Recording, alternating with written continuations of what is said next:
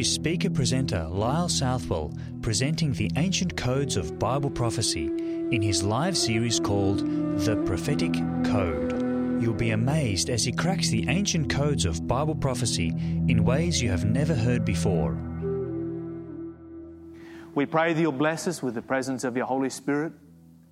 We pray that you'll surround us with your holy angels. We pray that you'll draw us close to you and that we will not just have an informative time, that we will have a spiritual time together. We ask in Jesus' name. Amen. Well, I'd like to turn in your Bibles to the book of Revelation, right down at the end. Now, I'm going to give you page numbers most of the time. There's a couple of books that I won't give you page numbers for. I won't give you page numbers for Revelation, and I won't give you page numbers for Genesis. You know why? Because Revelation's at one end and Genesis at the other. They're easy to find, okay? You can all handle that, right? Revelation chapter 17. And somebody was actually asking me a question about this last night. And so we're going to spend a little bit of time looking into what this passage actually has to say and how it applies to our subject this evening about our world under pressure. You know, the interesting thing that I find whenever you speak to somebody who has a prediction about the end of the world, there is one thing that they all have in common. They all have in common that they predict doom for the end of the world. You ever notice that? Everybody who is predicting the end of the world is talking about doom and destruction.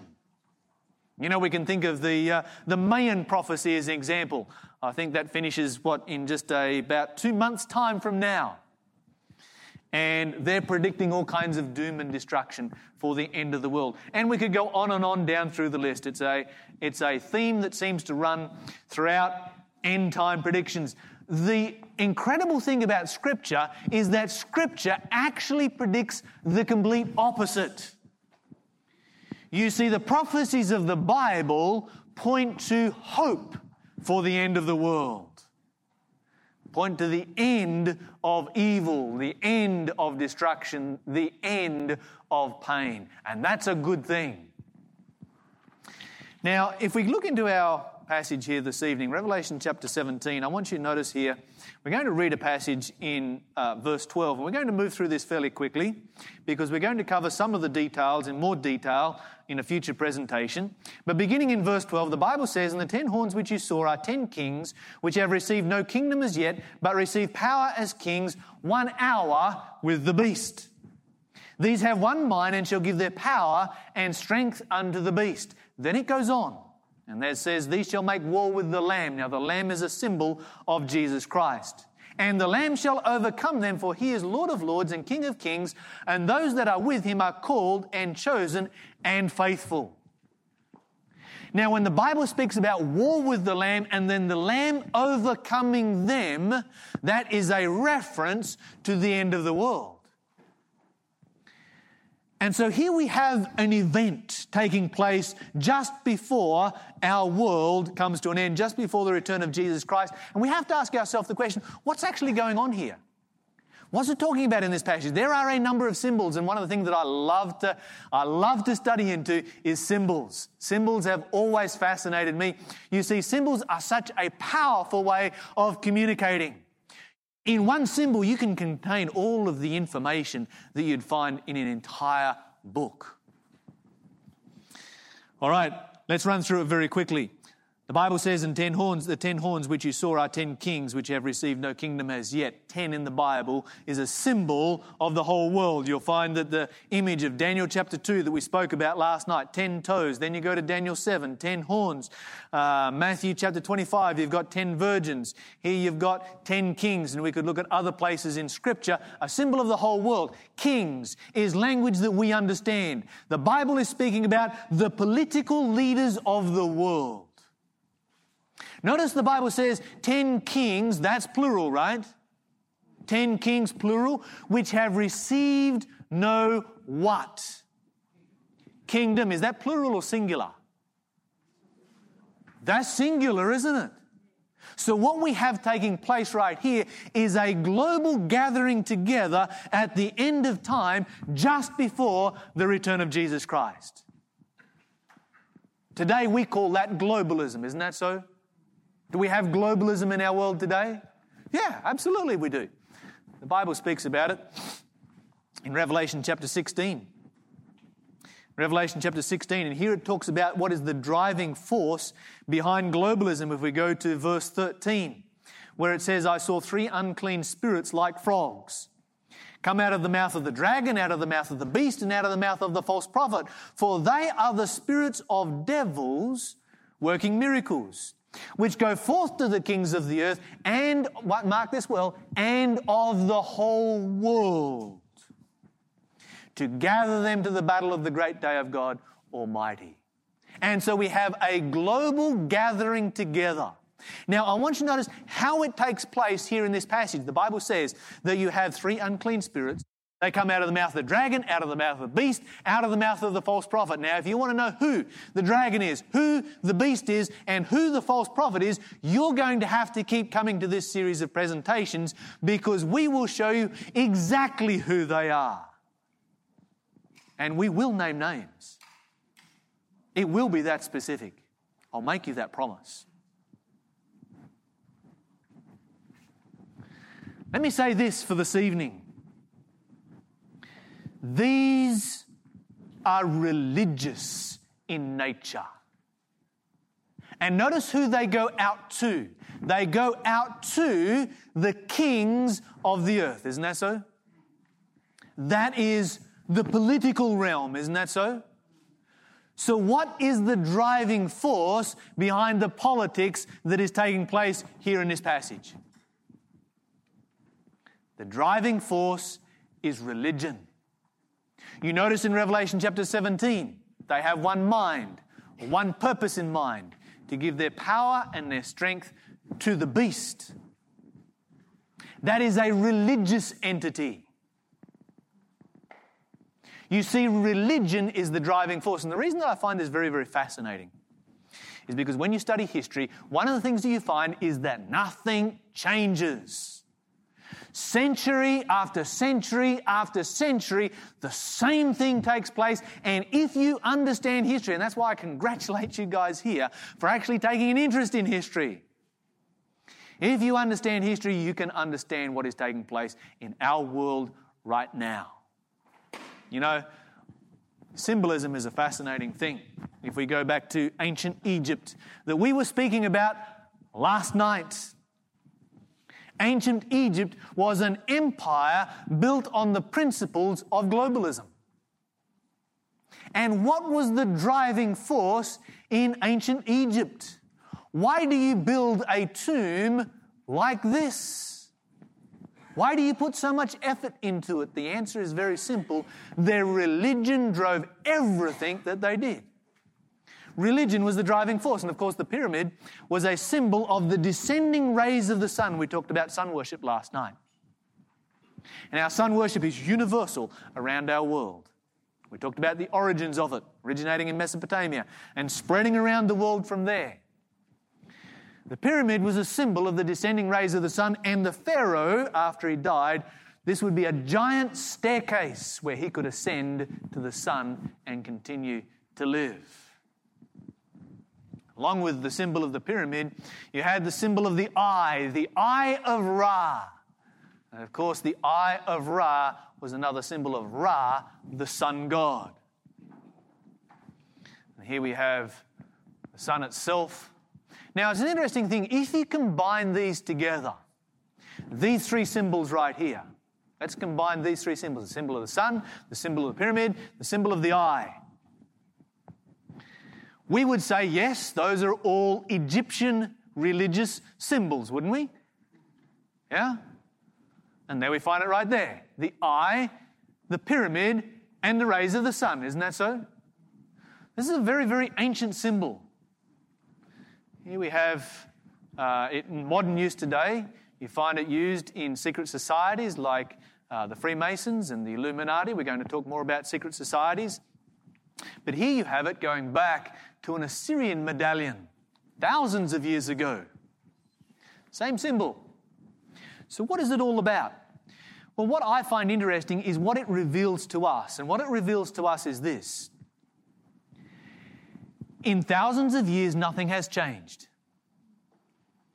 The ancient empires that were built on the principles of globalism mirror our world today, how it is built on globalism. As religion was the driving force back then, it is the driving force right now, and you don't have to scratch very far beneath the surface to find it.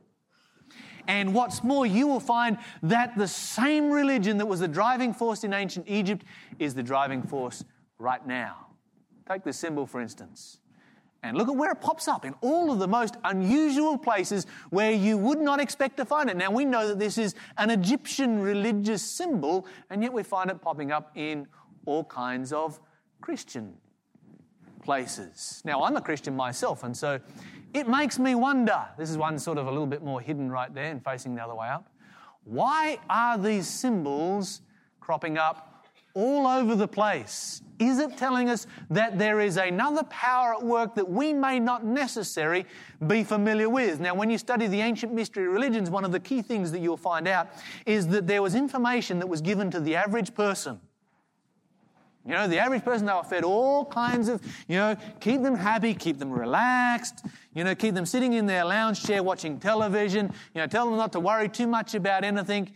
Everything will be fine. Don't stress over it, while we do our own thing behind the scenes. And when I see these ancient Egyptian symbols cropping up all over the place, here it is right here, it makes me ask the question, is there something going on behind the scenes that has not been revealed to us? Particularly relevant when you read what Jesus said, and he said, take heed, watch out that no one deceives you, when he spoke about the end of the world. That was the very first thing he said. You know what the second thing he said was? Watch out that no one deceives you. A few verses on, he says, watch out that no one deceives you. A few more verses on, he says the same thing. And so we could go on and on. You get sick of taking photos of these things after a while. They just seem to pop up all over the place. And we have a couple more before we finish off. But we have to ask ourselves the question, why? Why are they popping up all over the place? The answer is very simple. The same power that was at work then is the power that is at work right now. Okay, so if this is a sign that Jesus is coming back soon, what did Jesus himself actually say about his return? I'd like you to turn your Bibles to Matthew chapter 24.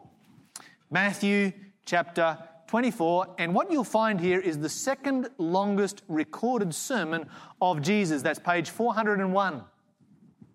Page 401. The second longest recorded sermon of Jesus in Scripture. And it is all a prophecy, and it is all about the end of the world. It is all about our world being under pressure. So let's begin. The Bible says, Matthew 24 and verse 2, Jesus said to them, see you not all these things? Truly I say unto you, there shall not be left here one stone upon another that shall not be thrown down. And here Jesus is speaking about the temple. And of course the disciples, they're showing him the temple, and they're very proud of their temple. It was one of the wonders of the ancient world. Massive blocks of stone. Jesus turns and looks at that temple and says, in the future, there will be a time when there won't be one stone left standing on top of another. Well, that took their breath away. And in their mind, the only thing that would bring that event about would be the end of the world. And so they ask him a question. And if we continue on, in verse 3, they ask him a couple of questions. He sat upon the Mount of Olives. The disciples came to him privately, saying, tell us, when shall these things be? And what shall be the sign of your coming and the end of the world? Jesus answered and said, watch out that no one deceives you. Then in verse 5, and he shall come in my name, saying, I am Christ, and shall deceive many. And you can go on through it. He repeats himself 4 times. Okay, so the disciples ask the question, when will this take place, and what will be the sign of your coming and the end of the world? And Jesus answers both questions at once. Now, if we work our way down through this particular passage, many people ask me the question, well, when is the end of the world going to take place? Let's go a few more verses down, but let's answer a question immediately before we go any further. In verse 36, Jesus makes a very, very plain statement. And the reason that I want to share this with you is I don't ever want to be misquoted about, I went to this seminar the other night and Lyle said that the end of the world was going to be in March the 3rd, 2013 next year. Verse 36, Jesus says in his prophecy, but of that day and hour knows how many people? No one. No, not the angels of heaven, but my Father only. So if you want the answer to that question, you're going to have an interview with God the Father.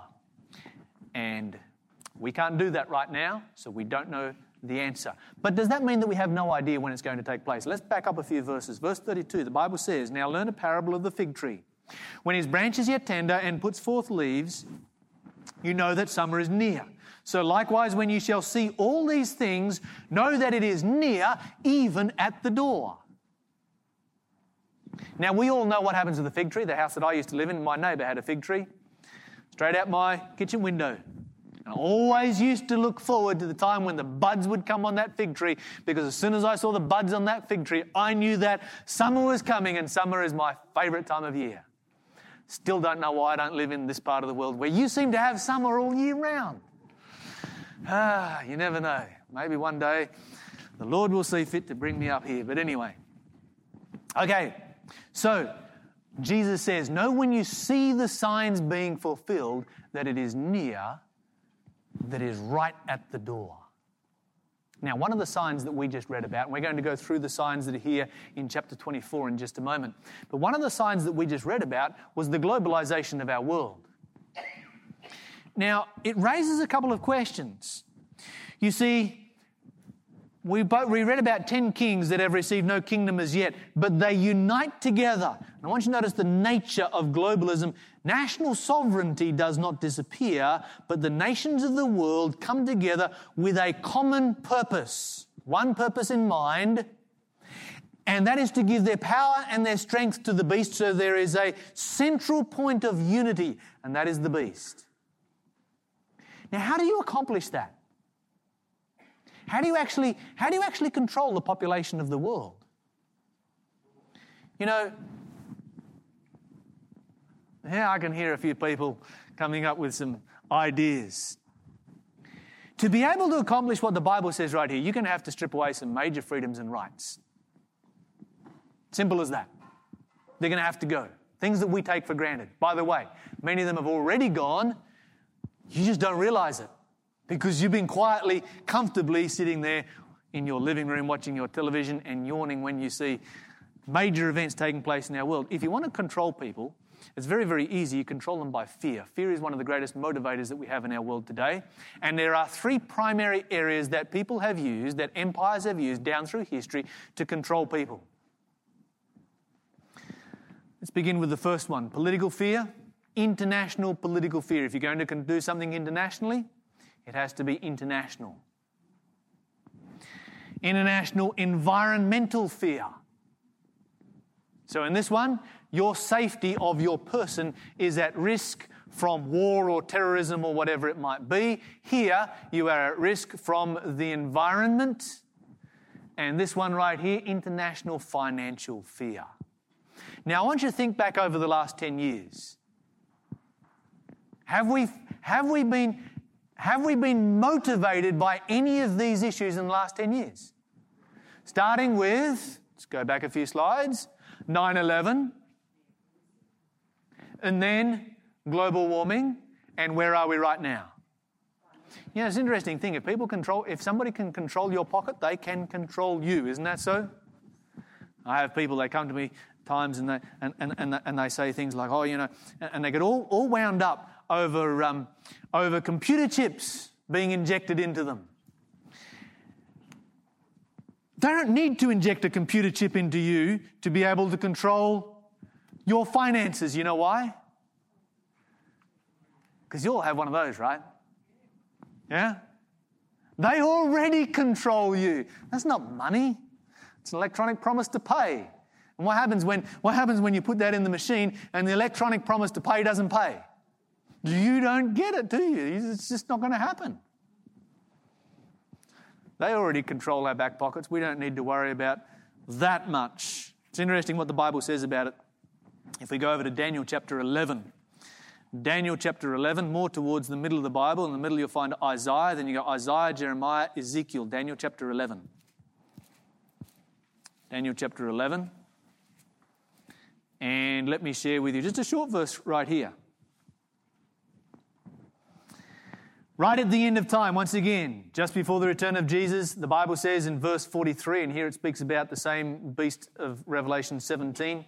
It says, "But he shall have power over the treasures of gold and of silver, over the precious things of Egypt. The Libyans and the Ethiopians shall be at his steps." Now, we're not going to go through this prophecy in detail this evening, but when the Bible says he has power over gold and silver, is that language that we understand? Yeah, that's wealth. There is going to be global financial control according to the Scriptures at the end of time. It's that simple. You know, it's interesting when we look at our world today and we see what's taking place. Henry Kissinger a few years ago made this statement. He said, "Today America, speaking about the United States, would be outraged if United Nations troops entered Los Angeles to restore order. Tomorrow, they will be grateful." Well, how do you accomplish that? This is especially true, he continues, if they were told that there were an outside threat from beyond, whether real or promulgated, that threatened our very existence. It doesn't have to be real, it just has to be a threat. When presented with this scenario, individual rights will be willingly relinquished for the guarantee of their well-being granted to them by the world government. Interesting when we look around at our world today and we look at the biggest economies that are in our world today, the EU and the United States. How good a shape are those economies in right now? Okay, let's consider the EU for a moment. We all know where Greece is at, right? And Greece on its own has the power to bring the whole thing crumbling down. But just a fraction behind it, you've got Italy, Portugal, Spain. You've only got one nation there that is making serious money and is propping up the whole system, and that's Germany. Then we consider the United States. Of course, a lot of my family is in the United States, and I've got to tell you that things are very drastic over there. We do not realise here in Australia how lucky we are at the moment, but let's not get too comfortable because our economy is just as fragile as theirs. And people say, oh, you know, China's a big powerhouse of an economy these days. Well, you know, China's starting to struggle. You know why? Because Europe and America aren't buying their products anymore. Now, if they can control your back pocket and they can motivate you by fear, they can get you to accept anything. It's been proven over and over and over again. Let's consider for a moment where we are at right now. The United States national debt at 6:41 daylight saving time for all the Queenslanders that are here today. So that was just before our meeting began, was this number. I don't even know what that number is. That's a long number. But I do know that there is 3 United States citizens in my family, my wife, my 2 boys. So that means that I've got a responsibility for this debt of more than $150,000. And that's before we start on the Australian one. Oh, by the way, when I did this same presentation a year ago, it was only that much. And I only owed that much per citizen. Is Australia any better off? Yeah, we are, slightly. We were a lot better off, but now our national debt, a few minutes later today when I checked, was this big long number right here. And per citizen is that much, so I'm nearly up to $200,000 in my family. It pays not to have American citizens in your family sometimes. Oh, and our credit card debt, look at that, that blows me away. Hard to imagine. You know, when we look at Australian credit card spending, in 1992, we spent $1.9 billion on our credit cards. In 2002, 10 years later, we spent $21.5 billion, and last year we spent $49.4 billion. Is our population growing that fast? No. We live in a very, very fragile society financially. Let me share with you a couple of other things. Top 200 companies contribute over 25% of the world's economy. The wealthiest 1% of the world now have more wealth than the bottom 95% of the world combined. Of the top 100 largest economies, 51 are global corporations, only 49 are countries. For example, Ford is bigger than South Africa. General Motors is bigger than Norway. Walmart is the biggest company in the world. And in contrast to that, you get a country like Mozambique that spends 3% of their income on health, 8% on education, and 33% on debt repayment. The money is out there to take care of our whole globe. But in the Western world, we're clutching on to every bit that we can. The Bible makes a fascinating prophecy in the book of James. James chapter 5, verse 1 to 8. See if this describes our world right now. Let's read through it. James says, "Come now, you rich, weep and howl for your miseries that are coming upon you. You have heaped up treasure in the last days. Indeed, the wages of the labourers who mowed your fields, which you kept back by fraud, cry out. And the cries of the reapers have reached the ears of the Lord of the Sabbath. You have lived on the earth in pleasure and luxury." And then he goes on and says, "You also be patient, establish your hearts, because when you see this kind of situation in the world, you know that Jesus is coming back soon." And so right here in front of us right now, when we look at the economy of our world, we know that Jesus is coming back soon. We could look at so many more aspects of this evening, but we need to move on. Let's go back to Matthew 24, because Matthew 24 is full of really interesting prophecies about the return of Jesus. Matthew 24, I haven't got to the best bits yet.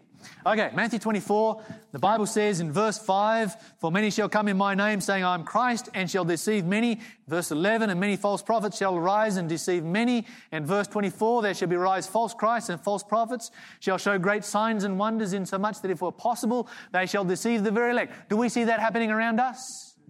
Yeah? Just down the road, we have Jesus and Mary Magdalene. Just up the road, I should say, in Kingaroy in Queensland. And then you have Howard Camping last year, who said that Jesus was coming back on May 21, 2011. Well, we could go on and on and on, couldn't we? Down through the list. We are surrounded by the fulfillment of this prophecy. But that's not where it ends. You see, it continues on. It continues on. If we go back to verse 6, Jesus says, "You shall hear of wars and rumours of wars. See that you be not troubled, for all these things must come to pass. But the end is not yet, for nation shall rise against nation, kingdom against kingdom. There shall be famines and pestilences and earthquakes in diverse places. All these are the beginning of sorrows." At this particular time, I have lots of people who come to me and say, "Well, you know, there has always been wars.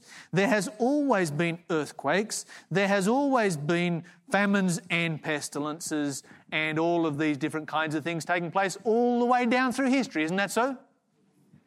Yes, but there hasn't been a time in history where over a period of just 100 years, 180 million people have died as a result of war. That hasn't existed before. And I want you to notice what it says. It goes on, it says, "These are the beginning of the birth pains." I find that interesting because I know some things about labour pains. By observation. I hear someone on the front row go, "Oh, really?" So let me share with you what I observed. 3 things. Number 1. When the labour pains begin, you don't have the choice of saying, "It's a really inconvenient time right now," do you? You don't have the choice of saying, "No, I'd rather have this baby next week." It doesn't matter where you are. It doesn't matter what you're doing. You have begun a one-way path through pain to a blessed and beautiful event. Isn't that so? Yeah. That's right. So when we know that when these things that Jesus spoke of right here, when it begins, it's a one-way path, and Jesus is coming back again soon. Isn't that good news? Yeah. So that's the first thing. You can't switch it off, you can't change it, you can't delay it. You're on a one-way path. The second thing is that when labour pains start, they're a fair way apart. But what happens is you get closer to the birth of the child. They get closer and closer and closer and closer and closer together. Isn't that so? The third thing about labour pains is not only do they start a long way apart, but they start off fairly mild, and then they increase and increase and increase and increase and increase in intensity. Isn't that how it works? Yeah, I can see some of the ladies nodding their heads. They know what I am talking about. Okay, so here's what we've got. The Bible says these will be like labour pains. So when you suddenly start to see them dramatically increasing in intensity and increasing in being closer together, then you know that it's not far off. And when you see them all taking place simultaneously, when you see things like 180 million people dying in 100 years as a result of war, when you go back 150 years and people were fighting with something like this, and it was up close and personal, and you come down to the present, and people today fight wars from their office chair with radio-controlled drones. Have things changed a little bit in a very short space of time? Indeed they have. You can look at the history of warfare over 6,000 years, and it has barely changed until the last 100 years. And suddenly it has taken a dramatic change. In fact, let me share with you a couple of other passages along with this. Revelation chapter 11. Revelation chapter 11. See if this matches up with our world today. Revelation chapter 11 and verse 18. Revelation 11 and verse 18, the Bible says, "And the nations were angry. And your wrath is come, and the time of the dead, that they should be judged, and that you should give reward unto your servants, the prophets, and to the saints, and to those that fear your name, small and great, and should destroy those which destroy the earth." Two things that I want to draw out of this passage right here. This passage, speaking about the end of the world before our generation, could not be fulfilled. Our generation is the first generation where it is actually possible for that passage to be fulfilled. Because our generation is the first generation that actually has the ability to destroy the world. Isn't that so? And we're doing a pretty good job of it, wouldn't you, don't you think? Yeah, indeed we are. But not only that, it says the nations were angry. Is there anger amongst the nations? Yeah. There's anger amongst the nations. 20 years ago, I heard about somebody who was, doing the young person thing and hitchhiking around the world and doing backpacking and all that kind of thing, and they hung an American flag from their backpack so that they would be safe wherever they went. I worry about my family. They have American passports. It scares me. A lot of countries in the world where you wouldn't go with that passport these days, isn't that so? Is there anger amongst the nations? Oh, yes, there is. I want you to notice something, a contrast here. Go back to 1 Thessalonians, page 477. Page 477. 1 Thessalonians, notice the contrast here. In verse 3, chapter 5, and verse 3. 1 Thessalonians chapter 5 and verse 3, it says this, "For when they shall say, peace and safety," or peace and security, "then sudden destruction comes upon them as travail upon a woman with child, and they shall not escape." And so here's how the Bible describes the world. At the end of time, there will be anger amongst the nations, and everybody's going to be talking about peace and security. Is there anger amongst the nations? Do we have the capability to destroy our world? Is everybody talking about peace and security? I hear lots of people all over the place, that we've got to make this more secure and that more secure and something else more secure. Let's go to the book of Luke. Let's go to Luke. Luke chapter 21. Matthew, Mark, Luke, third book of the New Testament, page 426.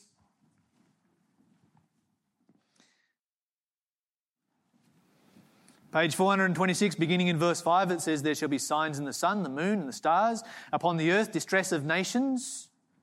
Do we have distress of nations on our earth? Yeah? Perplexity, the sea and the waves roaring. Did everybody see the tsunami that hit Japan last year? Feels longer ago than that, doesn't it? It was only just last year. Verse 26, men's hearts failing them for fear and for looking on those things which are coming on the earth, for the powers of heaven shall be shaken. Is there a lot of fear in our world today? There's a tremendous amount of fear in our world today. But the Bible doesn't just say that there will be wars and rumours of wars. It goes on. It says there will be famines and pestilence and earthquakes in different places. Let's look at some simple facts. Up until the 19th century, there were 2,119 recorded earthquakes. 10 had registered more than 6 on the Richter scale. Now we have 3,000 every year. 1.5 million people have died in the last 90 years as a result of earthquakes. 75% have taken place in the last 14 years. We could go on and on down through the list. We have a long list of earthquakes that have taken... In fact, earthquakes have become so common today that within a week of a big one hitting, we've forgotten about it. I guarantee you, if I gave you a list of all the big ones that hit in the last 2 years, you'd probably remember about 2 of them. Okay, what have we got here? Geological disasters in the last 100 years. Does anybody see a pattern there? Yeah? Hydrometeorological disasters, storms and floods in the last 100 years. Anybody see a pattern there? Biological disasters, that's pestilences in the last 100 years. Anybody see a pattern here? This is all taking place in the last 100 years. Does this sound anything like what Jesus was talking about? And that's all of those 3 combined together. Now, let's consider this one for a moment. The Bible says there would be famines at the end of time. 1/6 of the world's population face starvation. 3.5 to 4 million die of starvation every year. Every day, 35,000 children die of hunger, malnutrition, disease. That's 1 every 2 seconds. For the first time ever in the history of our planet, we had more people dying from overeating than undereating. And so while the third world starves, in the first world, we are eating ourselves to death. Is something wrong with our planet? Yeah. Here's something else to consider. Think about this. The population of our globe in the time of Christ was around 250 million people. It took 1,900 years to reach 2 billion people. Then it took 75 years to reach 4 billion people. Then it took 25 years to reach 6 billion people. And now, 9 years later, we are climbing through 7 billion people and more. Now, the simple reality is that the resources that our world operates on are not renewable resources. We all understand that, right? We know that something has to take place. Anybody who stops and thinks about it, anybody who does the research, knows that something great and decisive is about to take place in our world. Let me show you something else from Matthew chapter 24. Back to Matthew 24. By the way, you should mark this one or turn the page down or whatever, because we're going to spend some more time in here. Matthew 24, Jesus says something else. In verse 37, Jesus says, "But as the days of Noah were, so shall also the coming of the Son of Man be." Well, what were the days of Noah like? Genesis. Now, I told you where Genesis was, didn't I? Where's Genesis? Genesis chapter 6. Let's find out. What were the days of Noah like? Genesis chapter 6. And notice with me verse 5. The Bible says in verse 5, "And God saw the wickedness of man was great in the earth, that every imagination of the thoughts of his heart was only evil continually." So the Bible says, and in Matthew chapter 24, Jesus says, "The love of many will grow cold." Let me show you another one. Go to Timothy. Not sure whether I marked this one down or not. 2 Timothy, chapter 3. I don't have the page number. 2 Timothy, chapter 3. beginning in verse 1. This know also that in the last days perilous times shall come, for men shall be lovers of their own selves, covetous, boasters, proud, blasphemers, disobedient to parents, unthankful, unholy, without natural affection, truce breakers, false accusers, incontinent, fierce, despisers of those that are good, traitors, heady, high-minded, lovers of pleasure more than lovers of God. Now let's put all of this together. The Bible talks about a moral collapse just before the return of Jesus Christ. And so we ask ourselves the question, is there a moral collapse taking place in our society? There was a survey that was done in 1940 to find out from school teachers what were the issues in school perpetrated, by the students that created the greatest stress, their day-to-day problems, the things that stressed them out the most. And in 1940, the issues were talking out of turn, chewing gum, this was an American survey, making noise, running in the hall, cutting into line, dress code infractions and littering. Well, in the year 2000, somebody dug that old survey out and they gave exactly the same questions to a group of teachers. And by the way, that was in order of priority. And here it comes in order of priority in the year 2000. Drug abuse, alcohol abuse, pregnancy, suicide, rape, robbery and assault. Has anything changed in the last 50 years? Our world has changed dramatically. We look at the way we're being entertained, and I'll probably talk a bit more about this at a later time. We look at what things are taking place on television, the way we entertain ourselves. It's no wonder our world is turning itself upside down. Last year we had this particular individual here who went out and killed a whole bunch of people. I find it fascinating that if you go back 50 years, the civilian population of our world was literally awash with high-powered military-grade weapons. They all brought them home from the Second World War. And you didn't have people going crazy and going around and killing lots of people. My wife went to the United States and the boys in August to visit the family. Try and get over there once every year or a couple of years or so. It's nice when they can do that. I dropped them off at the airport.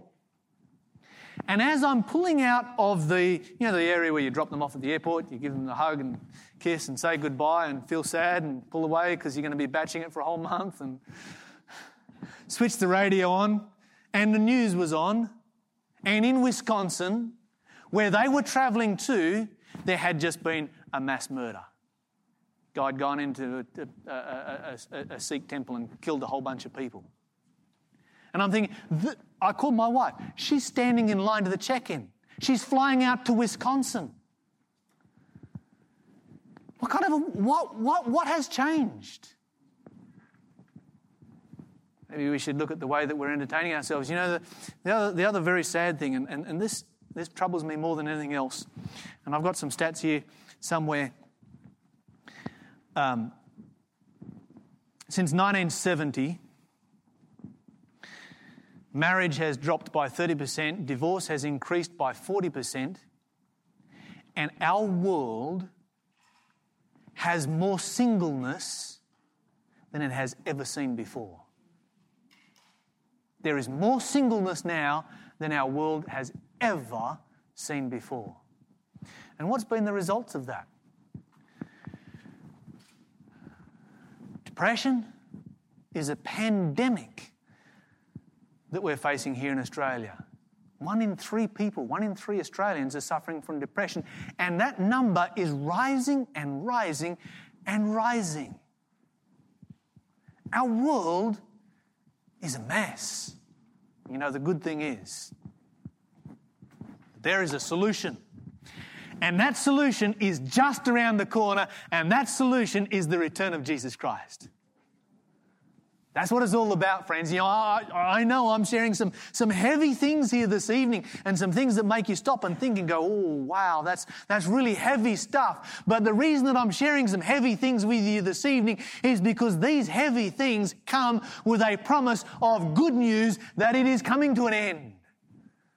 The Bible says it would be like birth pains. They would increase in intensity, get closer together just before the arrival of a blessed event. Let me share you one or two more signs very quickly.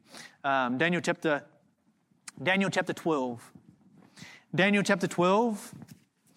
And we'll read here. Verse 4. Daniel is given specific instructions. He says, but you, O Daniel, this is the angel speaking to Daniel. The angel says, but you, O Daniel, shut up the words and seal the book even to the time of the end.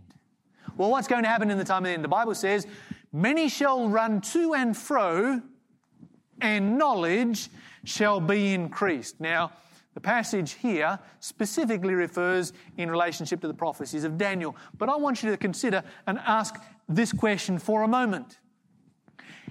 Has knowledge increased in our world in the last 100 years?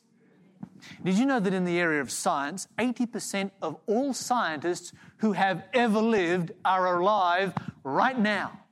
We know more about our world than we have ever known before. The Bible says that knowledge would increase and men would run to and fro. Let me give you an example.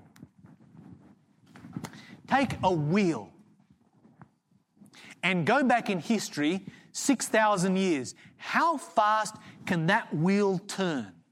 Let me tell you how fast it can turn. It can turn as fast as a horse can pull it. Isn't that so? Put it on a chariot and drive that horse as fast as you can, and that's the maximum speed of that wheel. Now go 6,000 years into the future to the year 1800, thereabouts. How fast can that wheel turn? Exactly the same speed. Nothing has changed. Has anything changed since the year 1800? Yeah, 1816, we had the first steam engine, and people were freaked out that once we hit 20 miles per hour, the human body would not be able to withstand the G-forces. And now we don't even blink about flying all over the world. The Bible says knowledge would be increased and men, human beings, would run to and fro. Is that happening in our world? Yeah, our world is a pretty small place these days.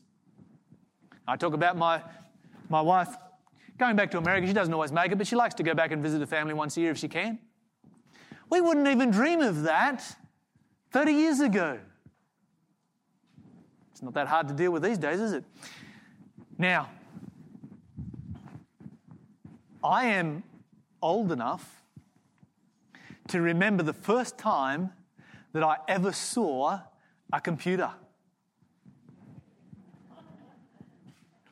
I went to this little country school out in the bush in Tasmania, a place called Glen Huon. And there's 3 other people here this evening that are from the Huon Valley. One that was even from Glen Huon. And our little country school, while I was there, it had between 8 and 12 students total. That was years 1 through 6. And one day, the big city school that we were associated with, they had like 90 students, bought a computer, their very first computer, and they were so proud of it, they brought it down to our little country school to show it off. It had 7K of memory on the hard drive. We could not believe what this thing would do. You know, back in the late 80s, there were people that were talking about this big computer in Belgium that took up 6 city blocks. People called it the beast, and we found the Antichrist of Bible prophecy. People called it the beast. My mobile phone now has more computing power than what that computer had back in the 1980s that took up 6 city blocks. Is knowledge increasing? Absolutely, it's increasing. Let's go back to Matthew 24. I'm going to show you one last sign. It's the best of them all. Matthew 24. And by the way, we could look at a lot more, but we don't have time. Matthew chapter 24, that was on page 401.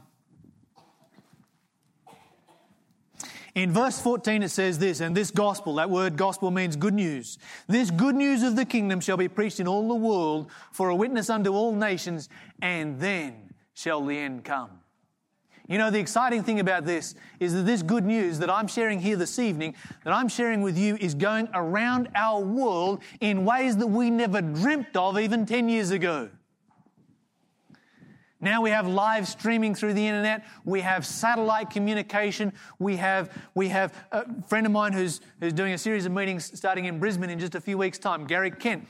He does these little God pods, you know, and they're solar powered, they're dust proof, waterproof, every other kind of proof, shock proof. You can jump on them, you can drive your car over them. They have the whole Bible on them. They have Bible studies, and you can put them in any language you want and send them all over the world.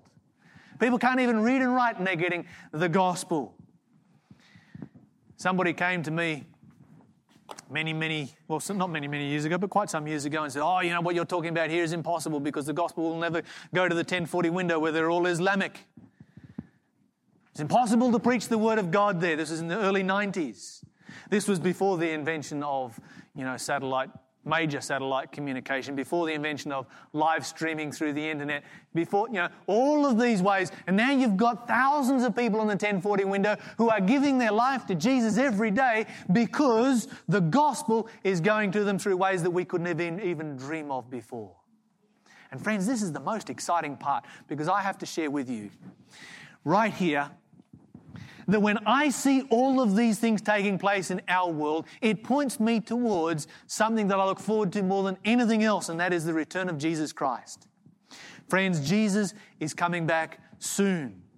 And the reason that I'm looking forward to that is because Jesus is the person I love. Jesus is my friend. He is the one that I want to be with. Tomorrow morning, my wife flies back to Sydney. And so for the next few weeks, I'm going to be here on my own. She'll be here for the last weekend again. Yeah, I know, I'm feeling kind of sad about it. But let me ask you, back in Sydney, there's my house and my toys. All men have toys, right? Yeah?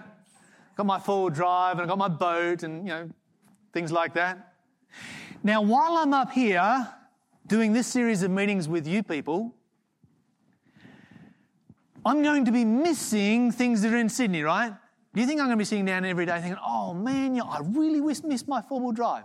Is that what's going to be going through my head? No, of course not. I'm going to be missing my family, my wife and my two boys. Why? Because those are the people that I love. And friends, the reason I'm looking forward to Jesus coming back soon is because He is the one who gave His life for me. He is the one who could not bear the thought of spending eternity without me. And so He gave that sacrifice, came to this earth. And He did that for every single one of you here. That's the good news that it speaks about right here. That's the best news that there is. Everything that we see going wrong in our world today should remind us this world is about to come to an end. Jesus is about to come back, and that should give us hope and encouragement for the future. Aren't you looking forward to that day? I know I am. If you're looking forward to that day, raise your hand. Praise God. God is so good.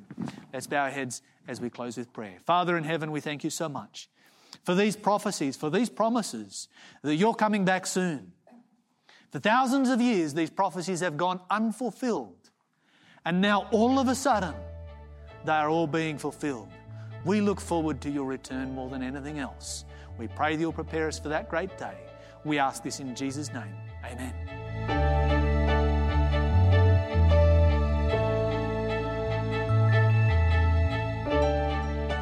You've been listening to an M24 media production of The Prophetic Code by speaker-presenter Lyle Southwell.